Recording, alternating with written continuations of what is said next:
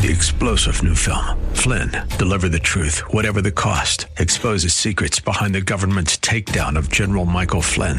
Flynn knew what the intel world had been up to. He ordered the first audit of the use of contractors. This set off alarm bells. He told the truth. He was the most dangerous person for Donald Trump to hire. They had to get rid of Flynn. Flynn, deliver the truth, whatever the cost. Available now. Watch it today. Go to salemnow.com. salemnow.com. Welcome to the Georgene Rice Show podcast. This program was originally broadcast live on 93.9 KPDQ. We hope you enjoy the show. Well, good afternoon and welcome. You're listening to the Tuesday edition of the Georgene Rice Show. James Blend is producing. Sam Maupin is engineering. In the 5 o'clock hour, we'll share a conversation with Angel Murchison. She's the author of Secret Shame, Overcoming Pain and Brokenness After an Abortion. We'll also take a look at the graffiti pandemic and what's happening in Nigeria as the presidential election means what it means for beleaguered Christians in that country. That and much more. First, looking at some of the headline news, like a bad dream, 4 Americans who traveled to Mexico last week were confronted with gunfire shortly after crossing the border and kidnapped by members of the Mexican cartel, with 2 of the 4 U.S. citizens reportedly killed in the attack and another left wounded. 2 of them, the survivors, one in critical condition, the other who survived, are now back in the country. The 2 deceased yet to be repatriated. The 4 Americans crossed the border from Brownsville, Texas, into the Mexican city of Matamoros when their van was hit by gunfire. The van, which had North Carolina plates, collided with another vehicle before armed men jumped out of a third vehicle, forced the 4 Americans into the back of a white truck, and then sped off. All 4 Americans were placed in a vehicle and taken from the scene by armed men. The FBI offered $50,000 reward for the victims' return and the arrest of the kidnappers, in a statement making that clear. Well, video from the scene showed a male victim being dragged across the pavement before he's loaded into the truck, while the female victim, who was able to walk, is forced into the bed of the same truck. 2 more male victims, appearing possibly injured or dead, were then dragged toward the truck and loaded in the back. Well, 2 of the 4 Americans reportedly died in that attack, according to Reuters, which cited the governor in the community. Another innocent Mexican bystander was also killed during the incident. The Americans were reportedly traveling to Mexico for a medical procedure and may not have been the intended target of that attack. There is one suspect that's currently in custody. Quick, overwhelming. North Korea has threatened to take quick, overwhelming action after the United States flew a nuclear-capable B-52 bomber over the Korean peninsula in an exercise with South Korean warplanes. Kim Yo-young, the sister of the dictator Kim Jong-un, made the threat as the U.S. and South Korea continue to carry out joint military exercises. On Portland's crimes crisis, which makes national headlines with some frequency, a trial attorney says that the lack of prosecution is creating a lawless, free-for-all mentality right here in Portland. President Joe Biden's pick to run the Federal Communications Commission withdrew her name from consideration Tuesday. The White House confirmed. Gigi Sohn, whom the White House first nominated in October of 2021, said her decision came in response to what she called unrelenting, dishonest, and cruel attacks from cable and media industry lobbyists, the Washington Post first reported. Sohn ruffled feathers with her past social media posts and views on certain key issues that prevented the Senate from ever holding a floor vote on her confirmation. During the Obama administration, she was one of the chief architects of net neutrality, a cornerstone of progressive telecom policy, which was reversed by the free market types who ran the FCC under the former president, Donald Trump. The Federal Reserve Chairman, Jerome Powell, on Tuesday cautioned that interest rates are likely to head higher than central bank policymakers had expected, citing data earlier this year showing that inflation has reversed the deceleration it showed in late 2022. The central bank leader warned of tighter monetary policy ahead of the slow-growing economy. It's still snowing in the Sierra Nevada after a weekend storm dumped several more feet of snow on top of the 12 feet that fell during the 2 weeks prior. The onslaught of precipitation is far from over. Signs point to a continued active weather pattern that could deliver massive additional amounts of precipitation in the next 2 weeks. With the temperature forecast to slowly rise, the concern is that an increasing portion of this precipitation may fall as rain, melting snowpack, and leading to serious flooding risks. A staggering 48.33 feet of snow has fallen so far this winter at the Central Sierra Snow Lab near Donner Pass in California. Well, through the end of February, the recorded snowfall was unprecedented. The Sierra Nevada now has a snowpack that is 186 to 269% of normal. California is hit with 12 feet of snow, but the question, is it enough to ease the drought? Well, for the third year in a row, advocates are attempting to get a bill passed to allow people who are incarcerated on felony convictions to vote. If passed, it would make Oregon the first state to do so via legislation. Well, vandals attacked a pro-life Minneapolis pregnancy resource center early in the morning on Saturday, following a pro-abortion protest against the center and its work.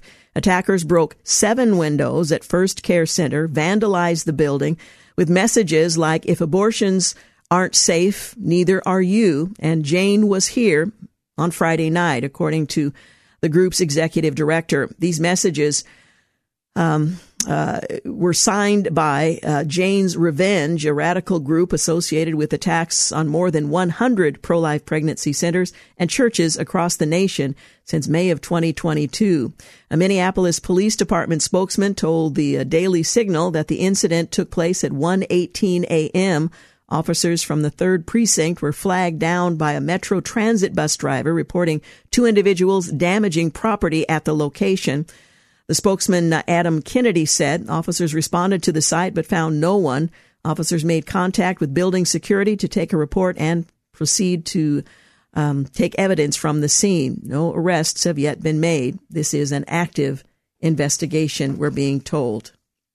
With the approaching end of Title 42, the White House is reportedly considering re-implementing the policy of detaining migrant families rather than temporarily releasing them into the United States. We'll tell you more about that in just a few moments, but we do need to take a break. Also, a reminder coming up in the second hour, secret shame, overcoming pain and brokenness after an abortion. Angel Murchison will be our guest. You're listening to The Georgene Rice Show. You're listening to the Georgene Rice Show podcast. It's aired on 93.9 KPDQ. Hey, welcome back. You're listening to the Georgene Rice Show. Hey, President Biden is considering detaining families for a maximum of 20 days, according to the New York Times. The reconsideration is based on growing fears within the White House that the border crossings will surge with the May 11th expiration of Title 42, a pandemic-era public health measure that allowed for the immediate detention of asylum claims. The administration will continue to prioritize safe, orderly, and humane processing of migrants, a spokesperson for the Department of Homeland Security told the New York Times. Well, the news marks an abrupt reversal from the administration's previous commitment to reject the border policies of the former president, which Democrats have cast as inhumane, often referring to Republican efforts to put kids in cages, which were actually constructed under the previous administration. Well, children should be released from ICE detention with their parents. Immediately, they charge. Presidential nominee Joe Biden tweeted in June of 2020, "This is pretty simple, and I can't believe I have to say it. Families belong together." Well, under ideal circumstances, we would all agree, but under these circumstances, it's not always feasible or possible. Well, a lead attorney for the Supreme Court case Reno versus Flores, which set limits on children or childhood detention, called the news heartbreaking.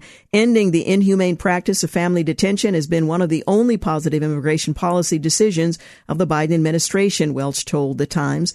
It's heartbreaking to hear there could be a return to the Trump-era use of the practice, which, of course, was also under the previous administration. Although the Biden administration has consistently sought to make a point of approaching the border crisis and illegal crossings with a different tact from his predecessor, the president has sometimes reinforced the Trump-era policies. In early January, he expanded Title 42 by offering a limited number of individuals from Haiti, Nicaragua, Venezuela, and Cuba legal entrance into the United States, so long as they had a financial sponsor. However, nationals from those countries who did not follow the procedure would be expelled. Well, the following month, reports emerged that the White House was considering overhauling America's asylum adjudication system to expedite the workflow to border processing centers. Well, these initiatives may have worked in the intervening months as border crossings between America and Mexico hit new lows since the administration first came to office. But between December of 2020 and January of 23, these crossings dropped by 42%. Still, one anonymous White House official told Reuters it's all on the table when it comes to ongoing internal deliberations about border control. Under the administration, the number of illegal migrants caught along the Mexico border rose to a record high in 2022. Customs and Border Patrol caught through 234,088 people crossing along the southern border in April of that year, the highest figure in recorded history of the DHS. The policy of family detention has been used by President George W. Bush, Barack Obama, and Donald Trump. The U.S. Supreme Court on Monday rejected a Florida city's request to dismiss a lawsuit brought by atheists who say they were offended after the city held a prayer vigil following a local mass shooting. The city of Ocala had asked the Supreme Court to clarify whether psychic or emotional offense allegedly falls into the category of observing religious messages. It was significant to grant the atheists standing to sue, arguing in this case. Well, the Supreme Court denied the city's petition, handing the atheists a temporary win. However, Justice Neil Gorsuch explained in a statement that the lower courts now reviewing the case should ultimately side with Ocala. The case concerned two individuals, Lucinda Hale and Art Rojas, who were members of the American Humanist Association. Hale and Rojas have accused Ocala of violating the Establishment Clause of the First Amendment after police organized a prayer vigil with local religious leaders in response to the 2014 shooting in which several children were injured. Court documents said police chaplains were praying and singing on stage while in uniform. The atheists claimed that the religious element of the prayer vigil, which would be religious in that it was a prayer vigil, were offensive and made them feel excluded. The district court and the U.S. Court of Appeals for the 11th Circuit held that the atheists had standing to sue. Ocala sought to have the Supreme Court review the 11th Circuit Court's 2018 decision granting the atheists standing. Now, it's not on the merits of the case, but that they have standing to bring the case in light of the court's 2022 opinion in Kentucky versus Bremerton School District, when the Supreme Court said former football coach Joe Kennedy had the right to lead members of his team in voluntary post-game prayers. Now, in that case, he wasn't actually leading his team members. He prayed. He was joined by many of his team members. Well, the Supreme Court rejected the request, but Gorsuch wrote in an accompanying statement that the legal theory the lower courts used to grant the atheist standing, called the Lemon Test for a 1971 Supreme Court ruling, was now defunct. In evaluating whether a government action violates the Establishment Clause, the Lemon Test required courts to consider whether the action had a secular purpose, whether the government was estranged and entangled, with religion, and whether the principal or primary effect of the action advanced or inhibited religion. As this court explained in Kennedy, the Lemon Test, of which the district court relied on, is no longer good law, Gorsuch wrote. And while he agreed with Ocala's argument that the atheists lacked standing to sue, he said the Supreme Court didn't need to intervene in the case because the 11th Circuit had already vacated it to the district court, where judges will be bound by the Kennedy decision. Moving forward, I expect lower courts will recognize the offended observer's standing has no more foundation in law than the Lemon Test that inspired it. If I am wrong, the city is free to seek relief here after final judgment, Gorsuch wrote. Well, Justice Clarence Thomas issued a separate dissent arguing that the Supreme Court should have taken up the case. He expressed serious doubts to the atheists' theory on standing and said the Supreme Court should have acted without waiting for the lower court process to play out. We should reconsider this seeming aberration before it further erodes bedrock Article 3 restrictions on the judicial power, he wrote. My guess is we haven't seen the last of that particular law. Well, TikTok launched a beguiling new filter last week that promises to turn every user into the most flawless version of themselves. While some social media influencers reveled in their goddess-like transformations, many users recoiled at the dramatic disparity between their real and artificial appearances. Catfishing to the next level, one female TikToker wrote, captioning the video of her trying out the filter, which TikTok calls Beyond Bold Glamour. This filter makes me feel ugly in real life, another wrote on her video. It hurt when I took it off, a TikToker named Valentina said. Well, the disturbed reaction are a harbinger of what's to come, according to several developmental psychologists who predict that the artificial intelligence-driven technology will be catastrophic for the mental and physical well-being of young girls who already harshly judge themselves against unattainable aesthetic standards.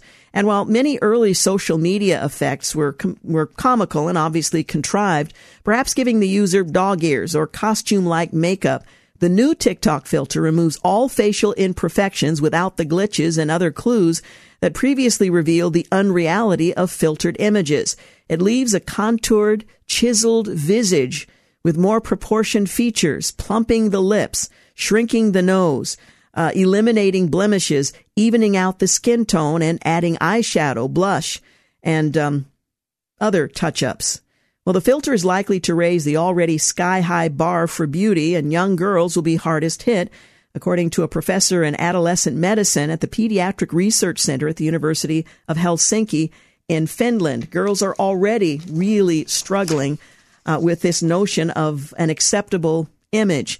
Social comparison is natural for female adolescents, but social media makes them feel constantly inadequate. The filter will likely exacerbate that, she said. You see a perfect life, you see those perfect people, and you look at yourself in your mirror with your pimple and what goes with being a teen, and it drags you down. Social media has also driven young people to perfection in other areas of life. It affects that, with effects that enhance physical attractiveness, are narrowing the perceived range of typical and achievable body types in the minds of young girls. Instead of the spectrum of what we used to see as normal, it's now narrowing into something that's impossible for 90% of the people on this earth. I read a headline earlier today in which Kim Kardashian was being referred to as a hero because she appeared on social media unaltered. It was just her normal face. Now, the truth is, that's what I do every day. And I'm not called a hero because I'm not considered an iconic beauty. But this is the culture that girls find themselves in, that she is somehow a woman of virtue because she was willing to appear without her image being enhanced in any way. And that puts tremendous pressure on young girls to just navigate life as they actually are. Hey, you're listening to The Georgene Rice Show. Quick break and we'll be back. You're listening to The Georgene Rice Show podcast. It's aired on 93.9 KPDQ. Hey, welcome back. You're listening to The Georgene Rice Show. Coming up in the 5 o'clock hour, a conversation with Angel Murchison, author of Secret Shame. We'll also take a look at the graffiti pandemic that's taking place not just here in our community, but apparently in Europe as well. And America is missing tourists. The cost, rather significant. That and more coming up later in the second hour of today's program. Well, problematic priorities, a leaked energy security memo could torpedo a key Biden nominee. A leaked internal administration memo which showed officials prioritizing climate change over energy security could force the White House to pull the plug on a key nominee. In the November 25th memo, former Bureau of Ocean Energy Management Director Amanda Lefton recommended that the Department of the Interior charge energy companies a royalty rate of 18.75%, the highest allowable rate under the law, for a 958,202-acre offshore oil and gas lease sale in Alaska.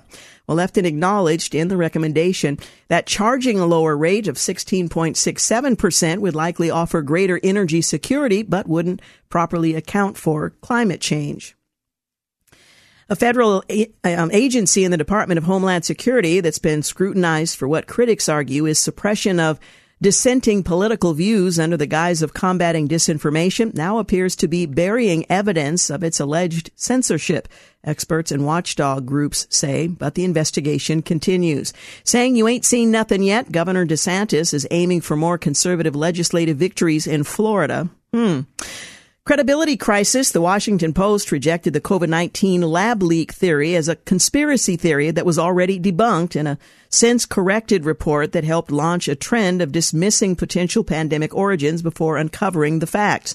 The theory that COVID originated from a lab leak at the Wuhan Institute of Virology was embraced by FBI Director Christopher Wray last week, and a recent bombshell report indicated that the U.S. Energy Department believes the virus likely started in a lab.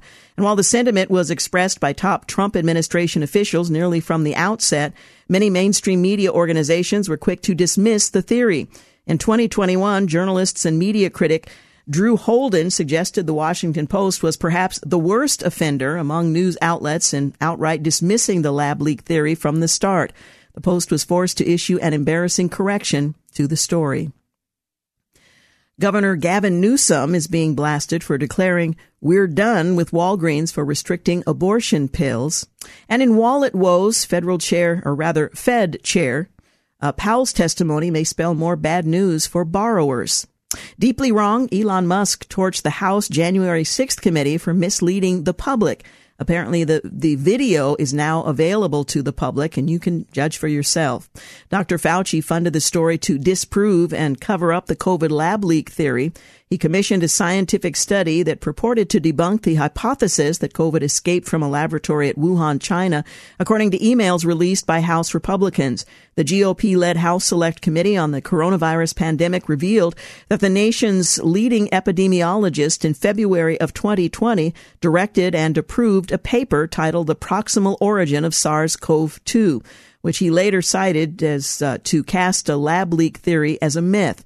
Charlie Kirk points out that new emails uncovered by the House committee expose a plot by Fauci to debunk the Wuhan lab theory. Ask yourself, why was he so motivated to spend U.S. taxpayer money to spread misinformation and cover up the truth about the origin of the virus?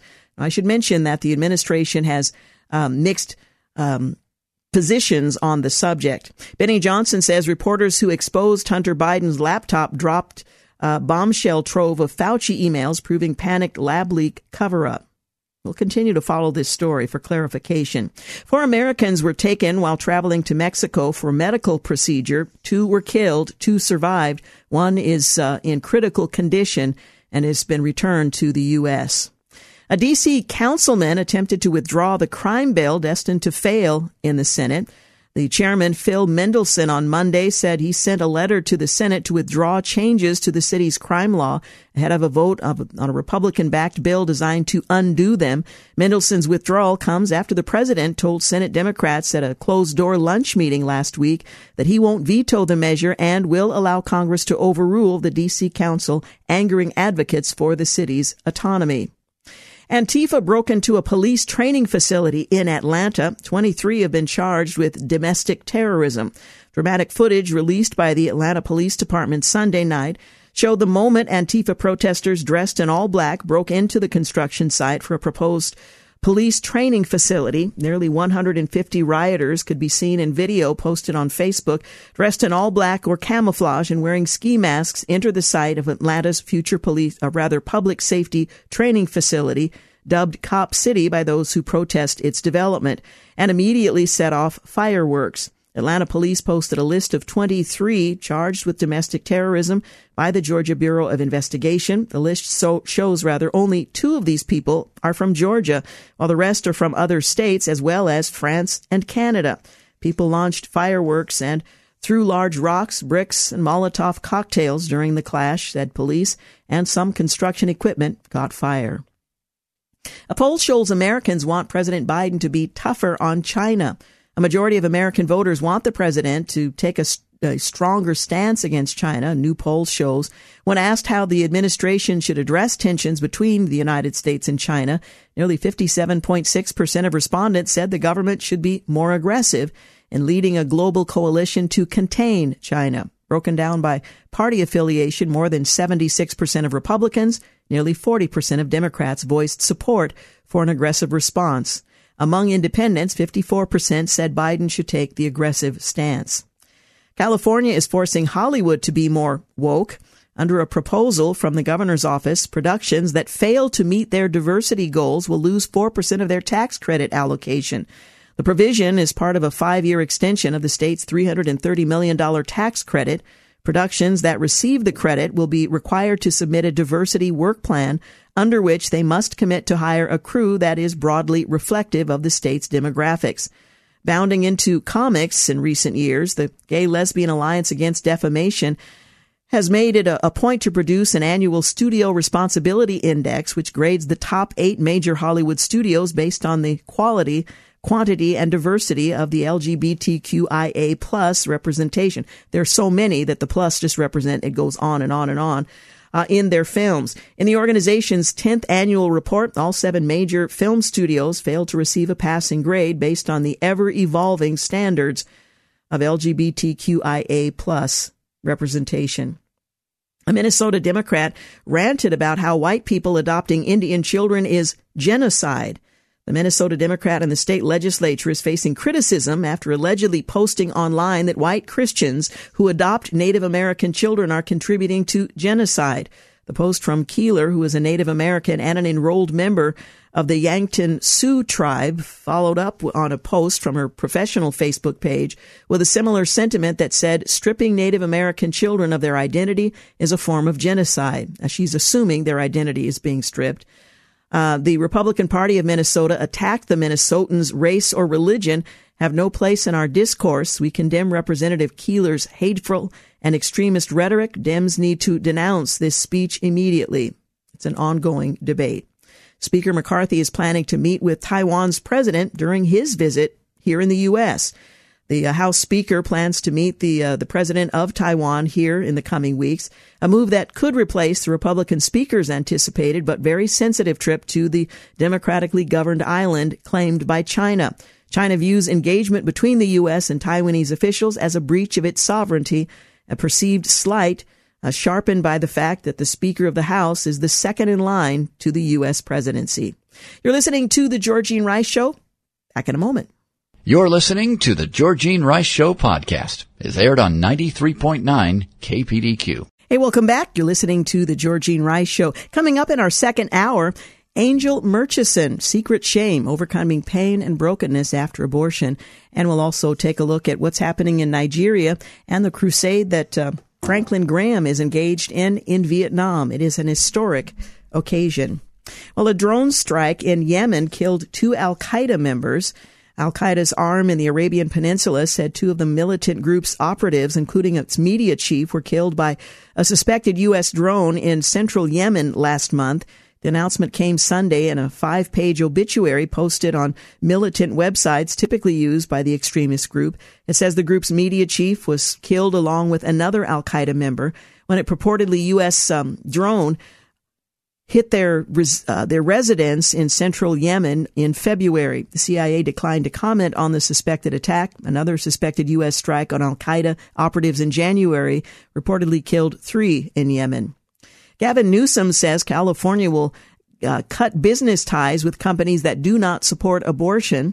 He said California will no longer do business with Walgreens days after the pharmaceutical chain announced it doesn't intend to dispense a major abortion medication in some states where the pill remains illegal, or rather legal. The Democratic governor who has championed California as a sanctuary state for abortion indicated California would be cutting ties with Walgreens and any company that cowers to the extremists and put women's lives at risk, excluding, of course, women whose lives are yet in utero.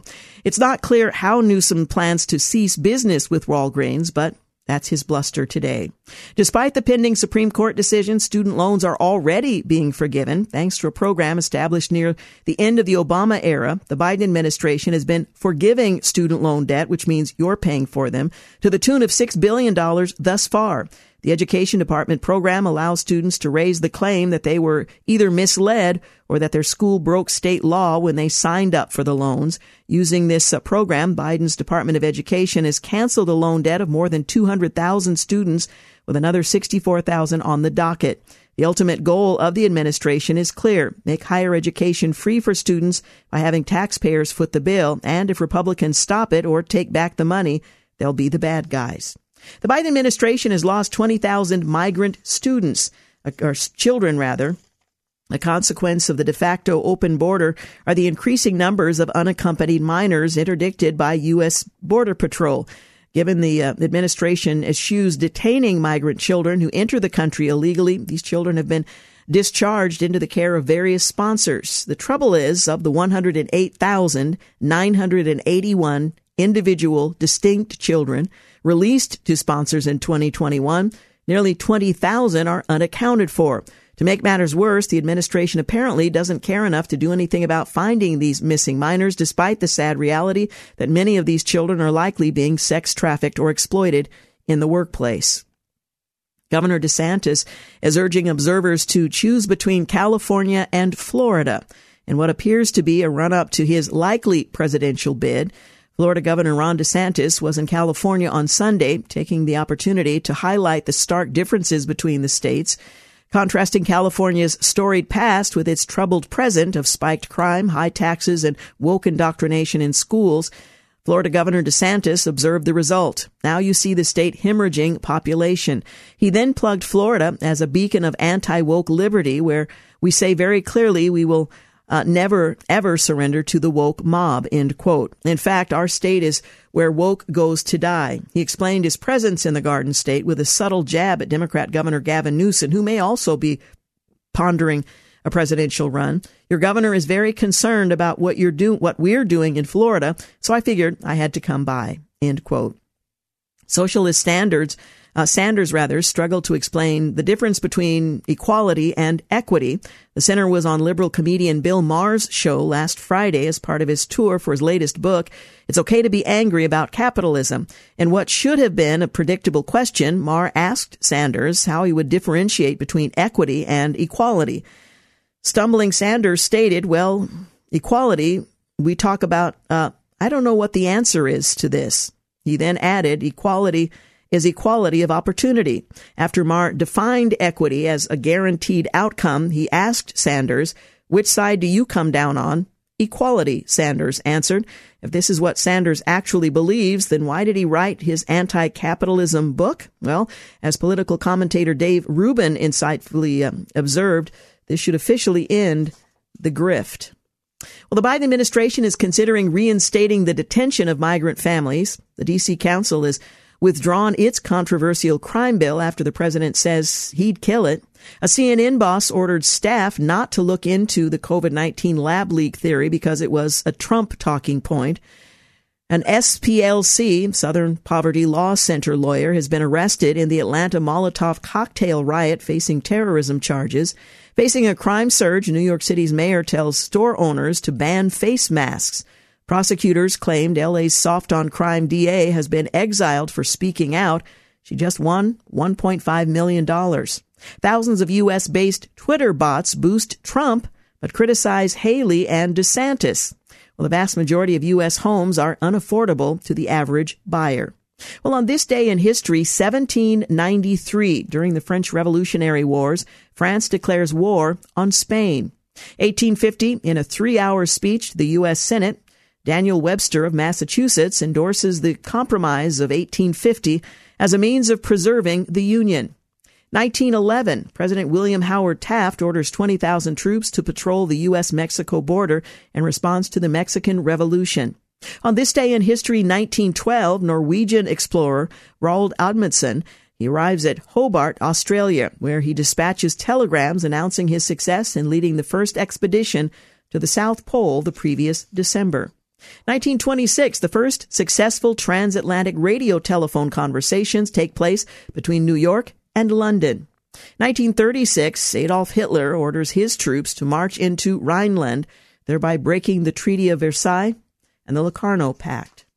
Also on this day in history, 1965, a march by civil rights demonstrators is violently broken up at the Edmund Pettus Bridge in Selma, Alabama, by the state troopers and a sheriff's posse in what would come to be known as Bloody Sunday. 1975, the U.S. Senate reverses its filibuster rule, allowing 60 senators to limit debate in most cases, instead of previously required 2/3 of senators present.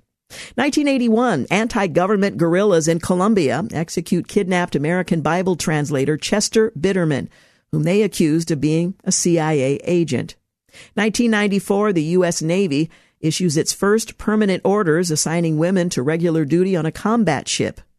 2014, Russia is swept up in patriotic fervor in anticipation of bringing Crimea back into its territory, with tens of thousands of people converging on Red Square in Moscow chanting, "Crimea is Russia."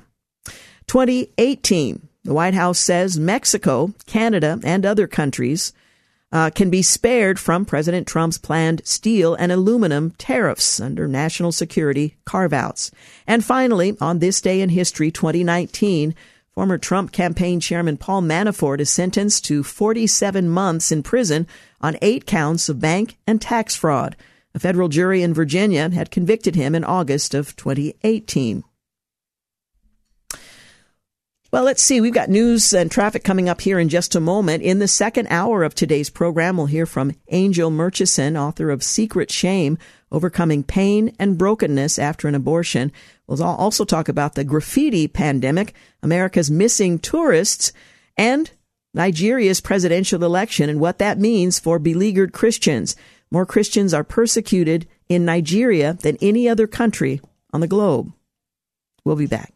You're listening to the Georgene Rice Show podcast. It's aired on 93.9 KPDQ. Hey, welcome back. You're listening to the Georgene Rice Show. My next guest, Angel Murchison, is the author of Secret Shame. She describes how easy it was to gain access to have an abortion as a 15-year-old and describes her post-abortion syndrome, or PTSD, a form of it, that impacts between 40 to 60% of women who choose abortion. Well, the symptoms include emotional numbness, depression, guilt, regret, anxiety, and much more. The subtitle of her book, Overcoming Pain and Brokenness After an Abortion, is something they don't tell you at Planned Parenthood, she says. Well, we're going to talk about her book, Secret Shame, Overcoming Pain and Brokenness After an Abortion. Angel is the founder of Healing Waters Women's Ministry, the author of Good Morning, Beautiful People, Angel's Prayer of the Day, and a radio talk show host on Destiny Moments. She speaks out about the impact of post-abortion stress and offers help and hope to women who have had an abortion like she did. She lives in Maine and has 3 adult daughters. She joins us today to talk about her book. Thank you so much for joining us. Well, thank you for having me on your show. It's so important, I think, for those who are called to share their stories to do so for the sake of those who have never shared their story. And I imagine there are many listening today who have had an abortion and perhaps have never told anyone or bear the guilt of a decision made years ago, believing that that weight will always have to be carried. Your first words to those who are carrying that weight? That Jesus has come to set you free, and that by his grace and his mercy that he paid the price for that pain and that brokenness, and he can make you whole again. You know, I wrote the book, Georgene, from a heart of love, the Father's love, and he wants his women to be made whole. And I know women suffer in silence that have had an abortion. I minister to many women across this globe that have chose the abortion or had a forced abortion, or maybe the appointment was made for them, and God has taken the sting out. And although there is consequences, and you won't see the child until you're in heaven, but God does bring healing to that hurting soul, and he will and he can deliver you from the emotional pain of an abortion. Amen. Now, you open up the book, Secret Shame, writing about your childhood. Tell us a bit about what your childhood was like and how that impacted choices you would make in your future. Well, I was the 14th birth to my parents, and I would be like probably the least one that would be likely to succeed. My dad struggled with alcoholism, and my mom died when I was 8 years of age.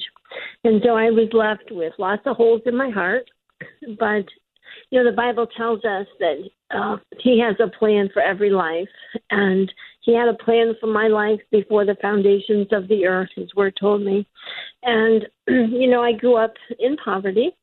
And I know what it's like to go without lots of things.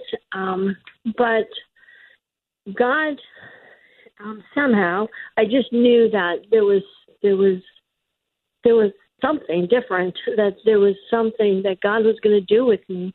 Even in my teenage years, even when I was living a destructive lifestyle, and I started drinking alcohol at an early age, looking for love, and I just, I know that the enemy also has a plan for every life, but God's plan overcame, and I'm so thankful today for His mercy and His grace, and that's what I speak about to women that are suffering in silence. When you receive the Father's love, that was the very first writing that I had ever penned. I was sitting at my desk at a lunch hour, and I didn't really know the love of my father. My dad was almost 50 when I was born, and to me, that was quite old. But today, it's like, that's not old at all. But, but, oh, Father, your love for me is so hard to comprehend. You died for me when I was yet a sinner. Love, you had no boundaries. You took my sin and you made me whole again. Such love, the love of my Father. When I chose the path of the evil one, you loved me and you led me to your path again. Such love, the love of my Father. When I cried because of all the pain, you healed the pain and removed my shame. Oh, such love. Where others wounded me, you bound up my wounds and filled me with joy. Such love, the love of my Father. When I needed guidance, you left me your word and your Holy Spirit. Such love, the love of my Father. Whatever the future holds for me is in your hands, for your love for me has made me whole. My Father, you say in your word that the footsteps of the righteous are ordered of the Lord, and this is my future because of the love of my Father. And, you know, that was profound, Georgene, when I wrote that day, because I began to experience him as a good father. Amen. Well, let me ask you, you're 15 years old. You have an unintended pregnancy. What went through your mind? Were you motivated by fear? Were you pressured? How did your abortion come about? Well, I can honestly say that I didn't even know the word abortion at that time. I had told a family member, and an appointment was made for me in a different town. And I was told it wasn't really a baby, that it was just a blob of tissue. And I remember going to the appointment. I don't remember them ever explaining anything different. And just had a procedure, and they said it was a quick procedure. It was quick, but it changed my life forever. And I buried that for many, many years. And it was on a Friday evening at a church service I was at, and this couple from Canada were here, and they were singing about a little soul in heaven. And all of a sudden, I began to feel this overwhelming pain just come right up out of my inner being, right from my soul. And I had a very hard time to keep it together until I got home that night. I mean, tears just kept coming down my face. And but as I got home and I got on my knees beside my bed, it was the first time that I'd ever actually begun to deal with the whole issue. It was just buried deep within. But God says whatever's done in the dark is brought to the light. And I'm so thankful that He brought it to the light, because then I could deal with it. And I remember going to a local Christian bookstore, and I purchased a book about the aftermath of abortion, and I prayed every prayer. I just wanted to be free. But God had told me, He said, I want you to call this individual and tell them that you've had an abortion. And I did that. I didn't want to at first, but I know about being obedient. So I called this other woman and I said, you know, I need to tell you something. I feel like God has led me to share this with you. And she shared that she had an abortion too. And I've heard, and 1 out of 3, 1 out of 4 women today have had an abortion. And so we have a lot of women that need healing. And I have come to know Christ the healer. And he tells us in his word in John 8:36, whom the Son sets free is free indeed. Amen. And that he has been true to do. When you connected with someone who had had the same experience that God had specifically directed you to, did you begin your healing journey there, or was there just the first step in admitting to someone what had happened? What was the next step? We'll get into that when we come back from our break, but I do need to take a quick break.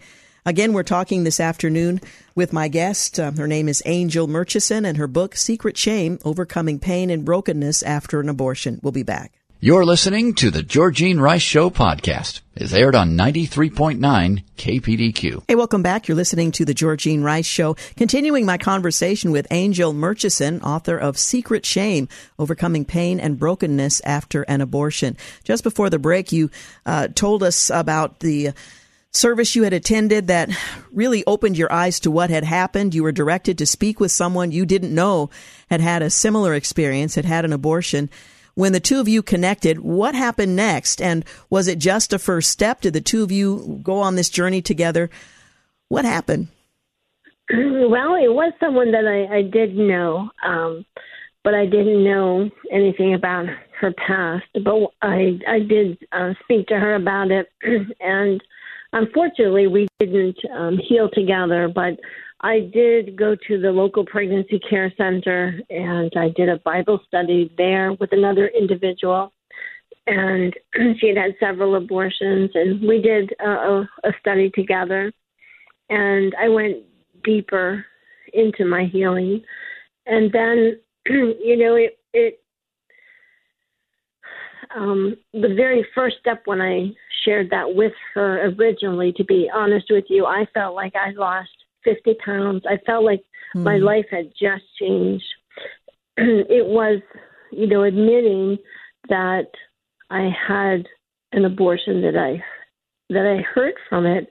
And in the book of Secret Shame that I penned, there's a 3-day Bible study attached on the back, and it's very light, but it's very profound. And I went through the process. I named my child. I sensed that the Lord had told me that it was a boy, and so I named him Jeremiah. Jeremiah is my favorite book in the Bible, and we have a day of remembrance of my child, and he gave me, I asked the Lord to lead me to something. Some people plant a tree, but I knew I wasn't going to be living in that home that I was in, and so I wanted something that I could take with me, and I'll never forget the day that he led me to this little precious moment, boy standing behind a microphone. And Georgene, when you see something or God shows you something or something is highlighted to you, you just, your heart skips a beat or something, you just know. And so everywhere I go, I have this little boy, the precious moment boy that stands behind a microphone. And so although he doesn't have a voice, I'm his voice today.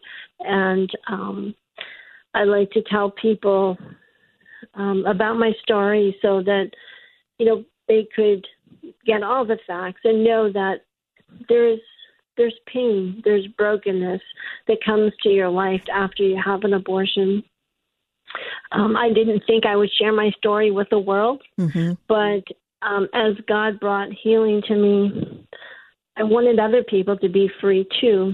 And I would be sitting on an airplane. I was coming back from a writer's conference, and the lady beside me just got chit-chatting with me, and she'd say, I don't know why I would ever tell you this, but I had an abortion. At the writer's conference itself, a young lady had said to one of the other ladies at the conference, tell that woman to write a book. No, mommy, don't do it. And so I asked if I could speak with her, and I did. And she had had, I believe, 3 abortions, and her friend had had 12. And so I began to see that God wanted to use this in my life, and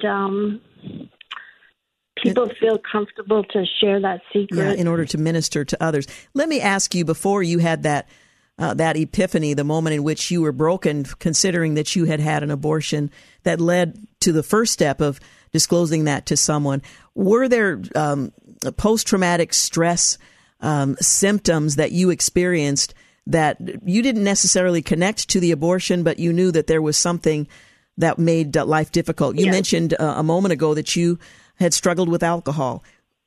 How did this regret manifest itself in your life? Well, I did. I started drinking alcohol prior to the abortion, to be honest with you, back in junior high school. And but after the abortion, it just seemed like it was more pain that was just buried deep. And, we used to party a lot on the weekends. And, I would feel very sad, like on Mother's Day. I thought it was because of the loss of my own mom. But then I would feel that sadness again, a certain time of year. And I can remember, like, when it would rain really hard, I'd feel very sad. And I was like, where is this coming from? And but the day that I went for the abortion, I remember that it was raining. It was a rainy day, and I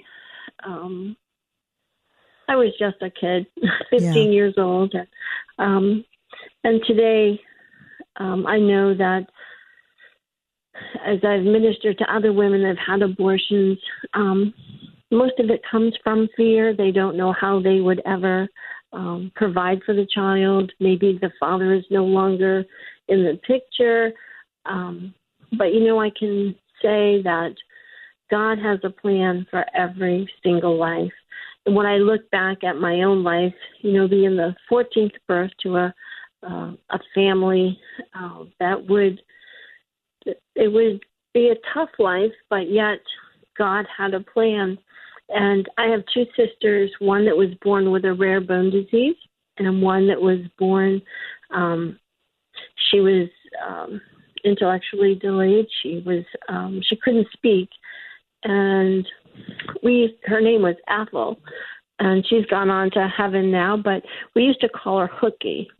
And she used to give us a little choke with her fist now and then because she'd be angry or whatever. And I remember talking with God one day about that. I said, God, life was really tough with her, and yet we loved her and we wanted the best for her. And one Christmas I had gotten a radio. It was a little white round radio from Radio Shack, and she wanted that. And it's the only gift I remember getting that wasn't a donated gift. And I gave it to her. And as I was talking to God about that, one day he said, I just felt like he said, didn't I give that back to you? You're on the radio all over the world. And, in Isaiah 61, he tells us that he rebuilds the ancient ruins of our lives, that, he brings beauty from the ashes. And so no matter what you've lost today, God is able, he's willing, he loves you, and he's come to make you whole. So I like to, Georgene, bring women to the healing waters of Jesus Christ. He's the greatest healer. He's the greatest lover of man's soul, and he loves to journey with his people. We're just about out of time, but I want to ask you for women who read the book, Secret Shame, Overcoming Pain and Brokenness After an Abortion. What can they expect? Second-class citizenship in the kingdom of God, where you continue to bear the weight of a decision that was made that ended the life of a child? Or is there complete freedom and joy that can be experienced because God forgives every sin, regardless of what it is and who has committed it? What might a woman expect when she is liberated from that burden? She can expect to walk in that freedom. that those chains that has kept her bound, the lies that she would never be free, that she could never be forgiven. You have to believe what God says about you. Yes. And he said, I have come to set the captive free. And today, I would declare and decree over every woman that would read this book and that would be willing to believe the word of the Lord over their life, that they can and they will be set free. Once again, the title of the book, Secret Shame, Overcoming Pain and Brokenness After an Abortion. Angel Murchison, thank you so much for the book, for sharing your story, and for encouraging women to resolve the issue before God and experience the freedom that you write about, that you speak about, and just being willing to share your story. Thank you so much. You're welcome. Thank you. By the way, where can our listeners find your book? They can find it at most bookstores, Amazon, Books A Million, Barnes & Noble. So it won't be difficult. I have a personal website as well. It's www.goodmorningbeautifulpeople.net. All right. Thank you so much. Bye-bye. Thank you. You're listening to The Georgene Rice Show. You're listening to The Georgene Rice Show podcast. It's aired on 93.9 KPDQ. Hey, welcome back. You're listening to The Georgene Rice Show. I was reading with some interest a post on the Patriot Post on the graffiti pandemic. I was driving down the street recently here in the Portland area, and I was struck by how many buildings and fences and areas of public gathering were marked by graffiti. Well, apparently it's not a new thing, and it's not just in our area. In some parts of the world, it's considered a favorable thing, although graffiti is one thing, tagging is one thing, artistic expression that's permitted is another. But anyway, Jack Devine wrote about this, and he writes that arriving in Athens, after nearly 24 hours of air travel, we were met at the airport by a Viking cruise representative and taken to the shuttle bus to the ship. Well, Athens is a beautiful city, and this was a perfect day to see it for the first time. Sunny and sparkling, with a deep blue sky common to all travel brochures. But from our shuttle bus, from the windows, what kept grabbing my attention was the graffiti everywhere, seemingly covering every square inch of street-level vertical space in every direction. It wasn't offensive or obscene or particularly ugly. It was just there, intruding constantly on the iconic vista. He goes on to point out, I asked our guide about it. He explained that Athenians consider their street art, and that's in quotes, to be a good thing, artistic free expression. With that in mind, I look again at the endless stream of the street art graffiti flashing by the bus windows, and I can grudgingly admit that some of it is, in fact, colorful and engaging. But most of it is not. In fact, it's depressingly ordinary. The same spray-painted, fat, loopy words and shapes that contaminate urban landscapes everywhere, planted in every passersby line of sight without consent by anonymous people who choose to use other people's property, public or private, as their personal canvas. Well, in recent years, large swaths of graffiti have become commonplace in nearly every European city. But of course, it's not limited to Europe. Not even Venice, this magical, timeless, once pristine jewel of a city, is exempt. American cities are overrun with graffiti as well. I can't quantify the trend, but my sense is that graffiti is expanding everywhere exponentially and uncontrollably.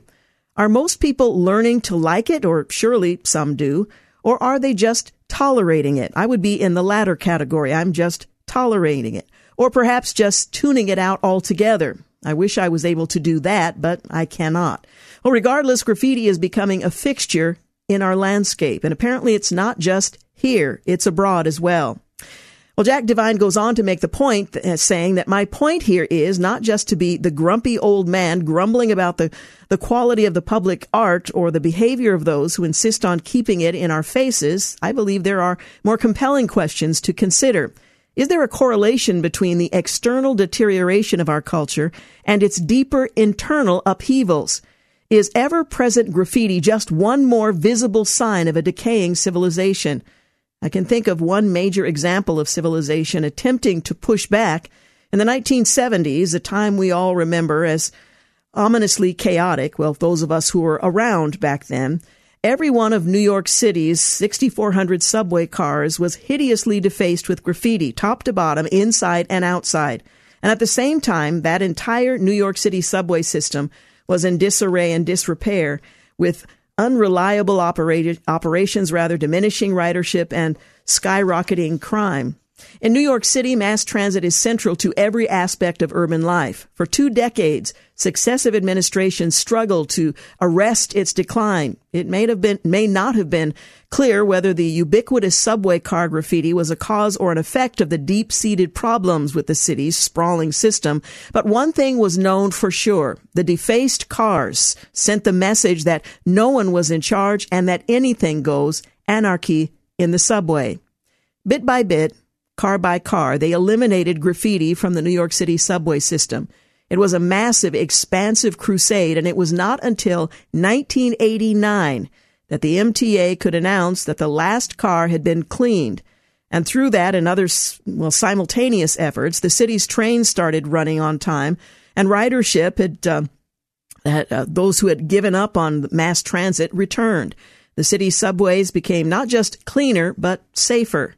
New York City was not a permanent success. Graffiti is creeping back and subway crime is up, although neither at the level endured in the 70s. But the lesson applicable to mass transit and every other aspect of modern life is there for the learning. Where is this all going? It seems clear enough today that vandalism of public and private property, even if such vandalism offers an opportunity for free expression, is incompatible with civilized life. And it seems clear as well that there is really not a middle ground as being tried in the UK and elsewhere of designating certain spaces for public art with suitable, acceptable criterion and control. Well, in today's political climate, that may be hard to sell. But the alternative is much uglier. Like subway cars in the 1970s, with every service, public or private, became a fair game for free expression, if you will. Your house, your new car, your children's school, ultimately, that would lead to the tipping point of collective public conviction that enough is enough. Better that we reach that point sooner rather than later. It has struck me of late that this same defacing of public and private property has continued at pace throughout our community. Well, 40 mayors from 18 states have signed a letter to Secretary of State Anthony Blinken in which they beg the State Department to speed up issuing visas to tourists whom they want to see back and spending in their towns from Austin, Texas to Urbana, Illinois. Well, all those missing visas cost the U.S. economy around $5 billion last year and will reduce tourist arrivals by 2.5 million this year at a cost of another $7 billion, the mayors claim in their February 13th letter to Anthony Blinken. Sanctuary cities such as New York really could use this money because these cities now realize what it means when those blank checks they wrote promising unlimited housing, education, social services for foreign nationals who pay no taxes start getting cashed. It is slowly dawning on even the most liberal local politicians that supporting President Joe Biden's reckless open border policies have serious costs for states and for cities. The flood of migrants comes when city budgets are already reeling from COVID-19 shutdowns and high crime. When COVID-19 hit in March of 2020, I remember it well, America's cities shut down schools, restaurants, theaters, transportation. However, many cities kept closed well beyond the worst phase of the pandemic, exacerbating lost revenue. Well, the powerful Chicago Teachers Union demanded school closures into 2022, despite growing evidence that masks didn't prevent the spread of COVID-19 and that natural immunity gave significant protection. Well, the District of Columbia still has mask mandates for government buildings, and D.C. Mayor Muriel Bowser has only just started advocating return to federal workers who sustained the city's food service businesses. Well, in New York, now that tourism is reviving, Mayor Eric Adams is using valuable hotels to house those in the state illegally, thereby sabotaging the surrounding restaurants and services that rely on tourists. Well, it's a story that requires more time than we have, but it is rather interesting that these mayors are crying out to the president for help. They're talking about the visa wait time, the fact that it's so long, making it difficult for people who want to come into the country. This is pandemic related. In the consular section overseas and so on. Again, requires more time. We'll return to this at a later date, but tourism is one of the casualties that we're currently seeing. Hey, you're listening to The Georgene Rice Show. We need to take a quick break. We'll be back to wrap things up. You're listening to The Georgene Rice Show podcast. It's aired on 93.9 KPDQ. Hey, welcome back. You're listening to the final segment of The Georgene Rice Show. Well, in what's being dubbed an historic first, Vietnam's communist government has permitted a foreign Christian speaker to hold an evangelistic outreach. Evangelist Franklin Graham will share God's love with the people of the Southeast Asian country this week at the Spring Love Festival.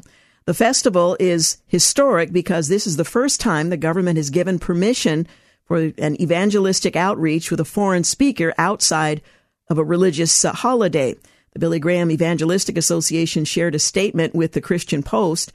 The association president and CEO, the son of late evangelist Billy Graham, will speak at two events at the Phu Tho Sports Facility in Ho Chi Minh City on Saturday and Sunday. He arrived in Vietnam on Wednesday, was warmly welcomed by Deputy Prime Minister Lee Min-kai and officials from the Ministry's Foreign Affairs and Ministry of Home Affairs and Government Committee for Religious Affairs. I'm grateful for this and thankful to the Deputy Prime Minister and the government for allowing me to come and preach in Vietnam a second time, Graham said. I will share a message of God's love for the people of Vietnam. Well, the Billy Graham Evangelistic Association worked with more than 300 churches in Vietnam for the Spring Love Festival, which is open to all. The weekend program will also feature musical performances from singer Michael W. Smith, Lu Chi Vai, Isaac Tai, and others. Pastor Ho Tan Khoi, who is one of the local leaders of the event, said in a statement that the Protestant churches love the people of Ho Chi Minh City very much, of which more than 90% of the population do not know Christ. We are honored to join Billy Graham's Missionary Association for the opportunity to share the love of the Lord, the pastor said. We've been praying for a long time for the evangelism to take place and are so happy that Pastor Franklin Graham is coming to share the good news of God's love to everyone at the Spring Love Evangelism Program. In their meeting in Hanoi, government officials discussed with Graham the country's religious diversity, claimed that government supports religious freedom, even though human rights advocates have warned for years about the troubling religious freedom conditions in Vietnam. Officials reportedly told Graham how helpful churches were in their communities during the COVID-19 pandemic, which was an expression and extension of the love of Christ. Graham preached in Hanoi in 2017, and the communist government has given permission to hold Christian events during the Easter and Christmas seasons in the past, but not to a foreign speaker or outside of religious festivals. The 2023 Open Doors U.S. World Watch List, which ranks countries based on their level of persecution and discrimination faced by Christians, ranked Vietnam as the 25th most dangerous country in the world for followers of Christ. Historical Christian communities, Roman Catholic churches included, enjoy a certain amount of freedom unless they become politically active, which can lead to imprisonment or are involved in land-grabbing cases. Open Doors warns in a Vietnam fact sheet, evangelical and Pentecostal congregations, most of whom gather in house churches, are closely monitored, and they face discrimination at various levels of government and society. Well, Open Doors notes that since many converts belong to ethnic minority communities like the Hmong, authorities are particularly suspicious of them. Their homes are sometimes destroyed. They are then forced to leave their villages, the fact sheet states, yet their numbers are reported to be growing. Last year, critics warned that new draft regulations proposed by the Government Committee for Religious Affairs, again in Vietnam, would allow the government to exert even more pressure on registered religious organizations. Well, the Christian Post recently spoke with Reverend Peter Nguyen Van Khai, a Vietnamese Catholic priest now living outside the country, at the 2023 International Religious Freedom Summit in Washington, D.C. He spoke about the religious freedom conditions in his country, his home country, one of the few remaining countries still ruled by the Communist Party. For years, regulations and laws governing religion have allowed the government to control the activities of registered religious organizations and churches.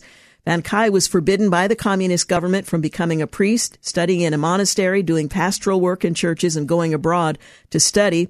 He had studied theology and philosophy secretly for 14 years before being ordained a Catholic priest. Again, just one example of the challenge there, but this crusade, an historic opportunity to share the gospel.